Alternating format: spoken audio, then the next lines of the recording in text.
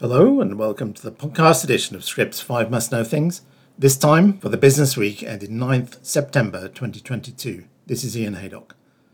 This time, a look ahead at potential oncology blockbuster approvals, strong data for Mirati's KRAS contender in colorectal cancer, Keytruda's architect reflects on its great success, Amgen's waiting game for ChemoCentryx, and a look at dynamics in China's sizzling immuno-oncology market. With help from Biomed Tracker, Scrip's Ayesha Sharma took a look at 5 drug candidates in oncology poised to win a US thumbs up next year. These novel assets, including 3 bispecific antibodies, could attract blockbuster figures according to industry observers. One of 3 CD20, CD3 bispecific antibody candidates striving for a 2023 approval in late-stage diffuse large B-cell lymphoma, Genmab and partner AbbVie's epcoritamab is set to be filed in the EU later this year. The firms are also preparing for a US filing in large B-cell lymphoma. While CAR-T drugs such as Kite's Yescarta have recently won approval in DLBCL, Biomed Tracker analysts noted bispecific assets boast off-the-shelf convenience and remove the need for lymphodepletion. The antibodies should also be associated with more limited and milder cases of cytokine release syndrome, which remains a significant burden for patients on CAR-T therapies. Epcoritamab's top-line pivotal data, released in April, suggest it could have the edge over its rivals. The candidate achieved a 63.1% overall response rate in 157 DLBCL patients who had received 2 prior lines of therapy at a median follow-up of 10.7 months. Also under preparation for a US filing this year, Roche's glofitamab is differentiated from other CD20, CD3 antibodies thanks to 2 CD20 binding domains. The drug candidate has already been submitted to the European Medicines Agency, but Biomed Tracker analysts noted the dual domain means glofitamab is larger than its rivals and requires intravenous administration over 2 to 4 hours, unlike epcoritamab's more convenient subcutaneous route, although Roche is planning to switch to an SC formulation. The final CD20-CD3 contender set for a US filing this year, odronextamab, is under development by Regeneron Pharmaceuticals and partner Zai Lab. The candidate is currently lagging behind its rivals with pivotal data yet to read out. The ELM-2 trial is set to enroll 512 patients with various kinds of non-Hodgkin's lymphoma, including an advanced DLBCL cohort, and will measure the primary endpoint of ORR at 28 weeks. However, the Biomed Tracker analysts have projected a below-average likelihood of approval given stiff competition and the drug's third-in-class status. Other candidates covered in the article include Menarini's elacestrant and Gameda's stem cell therapy, omidubicel. Mirati Therapeutics' adagrasib stands to reinforce its competitive positioning among KRAS G12C inhibitors, with new data showing the drug's efficacy in advanced colorectal cancer as a monotherapy and also in combination with Eli Lilly's EGFR inhibitor, Erbitux. Alaric Diamant writes that Mirati announced a late-breaker presentation of data on 7th September from the Phase 1-2 Crystal-1 trial at the European Society for Medical Oncology, or ESMO meeting, in patients in later lines of CRC treatment. The drug is also being tested in CRC in the registration-enabling Phase 2 cohort in the Crystal-1 and the Phase 3 Crystal-10 trials.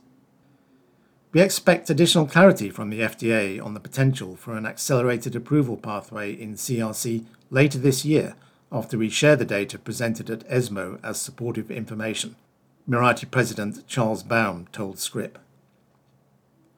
The company is neck and neck with Amgen, the first firm to receive US FDA approval for a KRAS G12C inhibitor when its Lumakras won accelerated approval for KRAS G12C mutated advanced or metastatic non-small cell lung cancer in May 2021.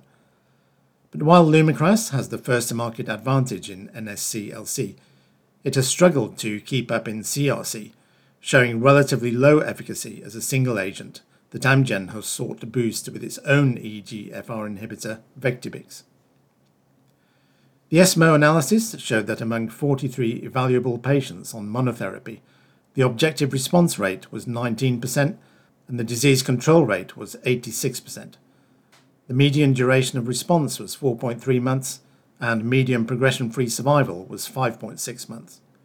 Relative to the existing standard of care, preliminary data for adagrasib demonstrates a well-tolerated profile with robust, sustained responses for patients with KRAS G12C mutated advanced colorectal cancer, both as a monotherapy and in combination with Erbitux Bamsed, noting KRAS G12C mutated patients have a worse prognosis than the overall CRC population.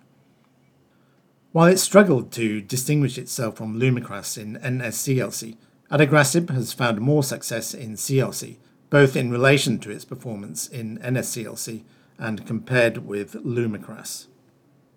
In data from the registration-enabling Phase 2 NSCLC cohort of Crystal-1, presented at the ASCO meeting in June, adagrasib showed good enough efficacy, including a slightly better ORR than Lumakras.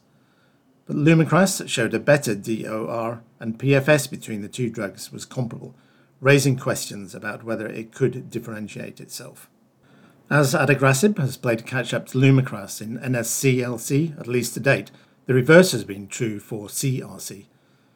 At the 2021 ESMO meeting, Amgen presented data from the Phase 1b/2 CodeBreak trial of Lumakras and Vectibix in CRC, showing a 27% ORR among patients with 2 prior lines of therapy. That was far better than the 9.7% that Lumakras had shown in the disease as a monotherapy, but still well behind the 22% adagrasib had produced as a monotherapy and 43% in combination with Erbitux among patients with 2 prior lines of therapy at the same conference. Staying with ESMO, Keytruda once again featured prominently at the Congress, and Eric Rubin, who led the initial development of the anti-PD-1 immunotherapy marketed by Merck & Co., was in Paris to hear how the game-changing treatment is continuing to dominate the headlines 8 years after its first approval. Rubin, who's now Senior Vice President for Early Oncology Clinical Development at Merck Research Laboratories, joined the company in 2008. A couple of years later, he devised a plan to accelerate the development of Keytruda. Speaking to Scrip's Kevin Grogan ahead of ESMO on the process, Rubin said, "I feel very honoured to have helped in the development of something that's been so transformational for cancer patients."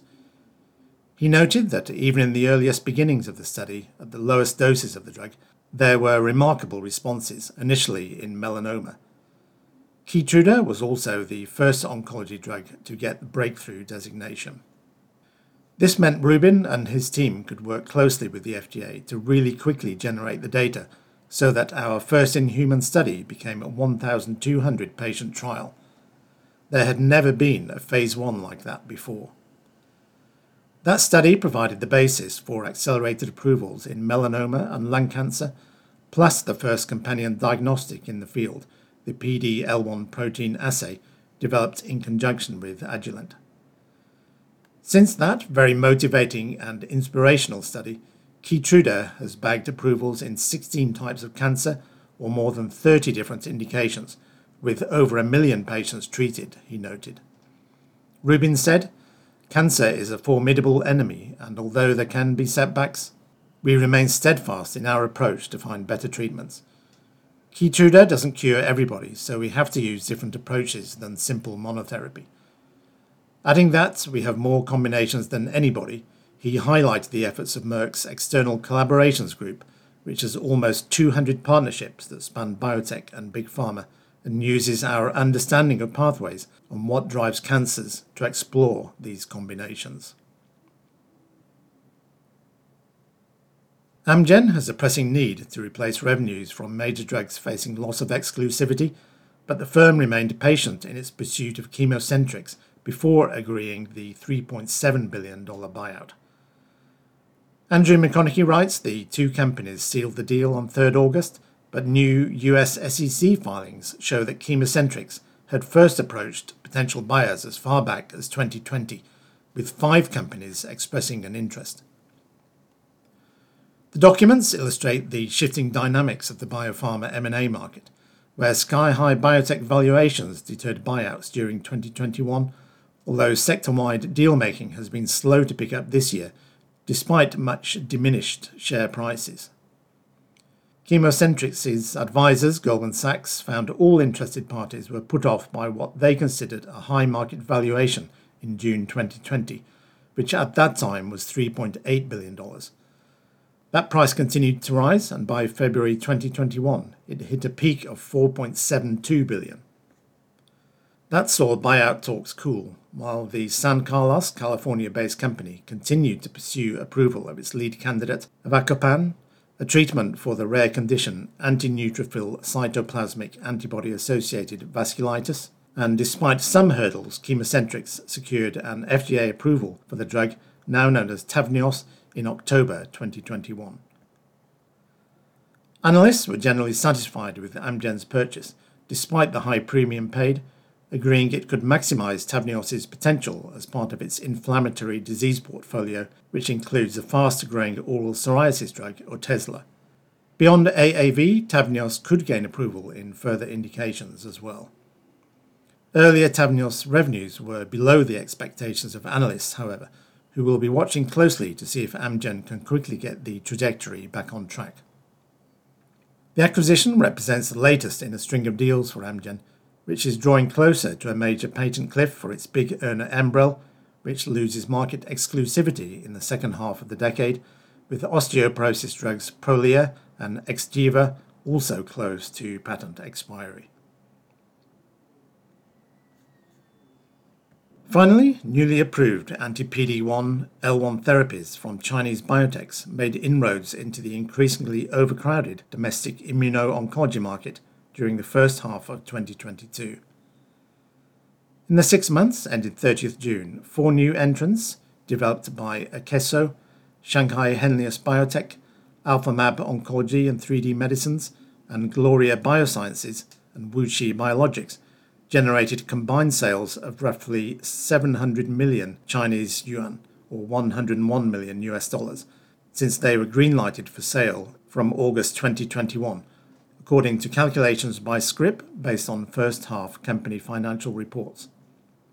As of the end of June, the newly approved IO drugs increased the total number of homegrown anti-PD-1 L1 antibodies in China to 9, making the domestic immunotherapy market even more packed. Akeso's PD-1 targeting penpulimab and AlphaMab 3D's PD-L1 checkpoint inhibitor envafolimab led the IO pack, with each grabbing close to 300 million Chinese yuan in sales. Notably, each of the above agents is currently approved for only one indication. A Henlius executive has sounded an unusually upbeat note about serplulimab's future sales potential in China, despite its relatively late approval in March and the fierce domestic competition in the sector. Henlius is on track to expand the label of its product to include more indications such as gastrointestinal tumours and lung cancer. Kurt Yu, who's Chief Commercial Officer, told Scrip in a recent media briefing. It will help this product join the top ranks in the IO market in China, he predicted. Meanwhile, the newer IO players also ran into a formidable defence put up by the current market leaders in the Chinese space. Major firms such as BeiGene and Innovent have built up wider patient access with less hefty price tags due to the inclusion of some of their products in China's National Medical Insurance Program. However, the market leaders' business performances were mixed in the first half. For BeiGene, for example, domestic sales of its anti-PD-1 antibody tislelizumab jumped by 56% year over year to $192 million during the period. But the strong growth stood in stark contrast to a 33% slash in the drug's price from the post-March 2021 level, following broader national medical insurance coverage granted since 1st January this year. Innovent, a major rival to BeiGene in the IO sector, saw sales of its same-class therapy sintilimab fall by 26% year over year to $159 million during the 6-month period. Article author Dexter Yan noted. That's all for this week. Thanks for listening. and a reminder that these stories in full are linked in the article accompanying this podcast. Log in to Scrip to access all of our much more extensive content, or sign up for a free trial to see what you're missing. Bye for now.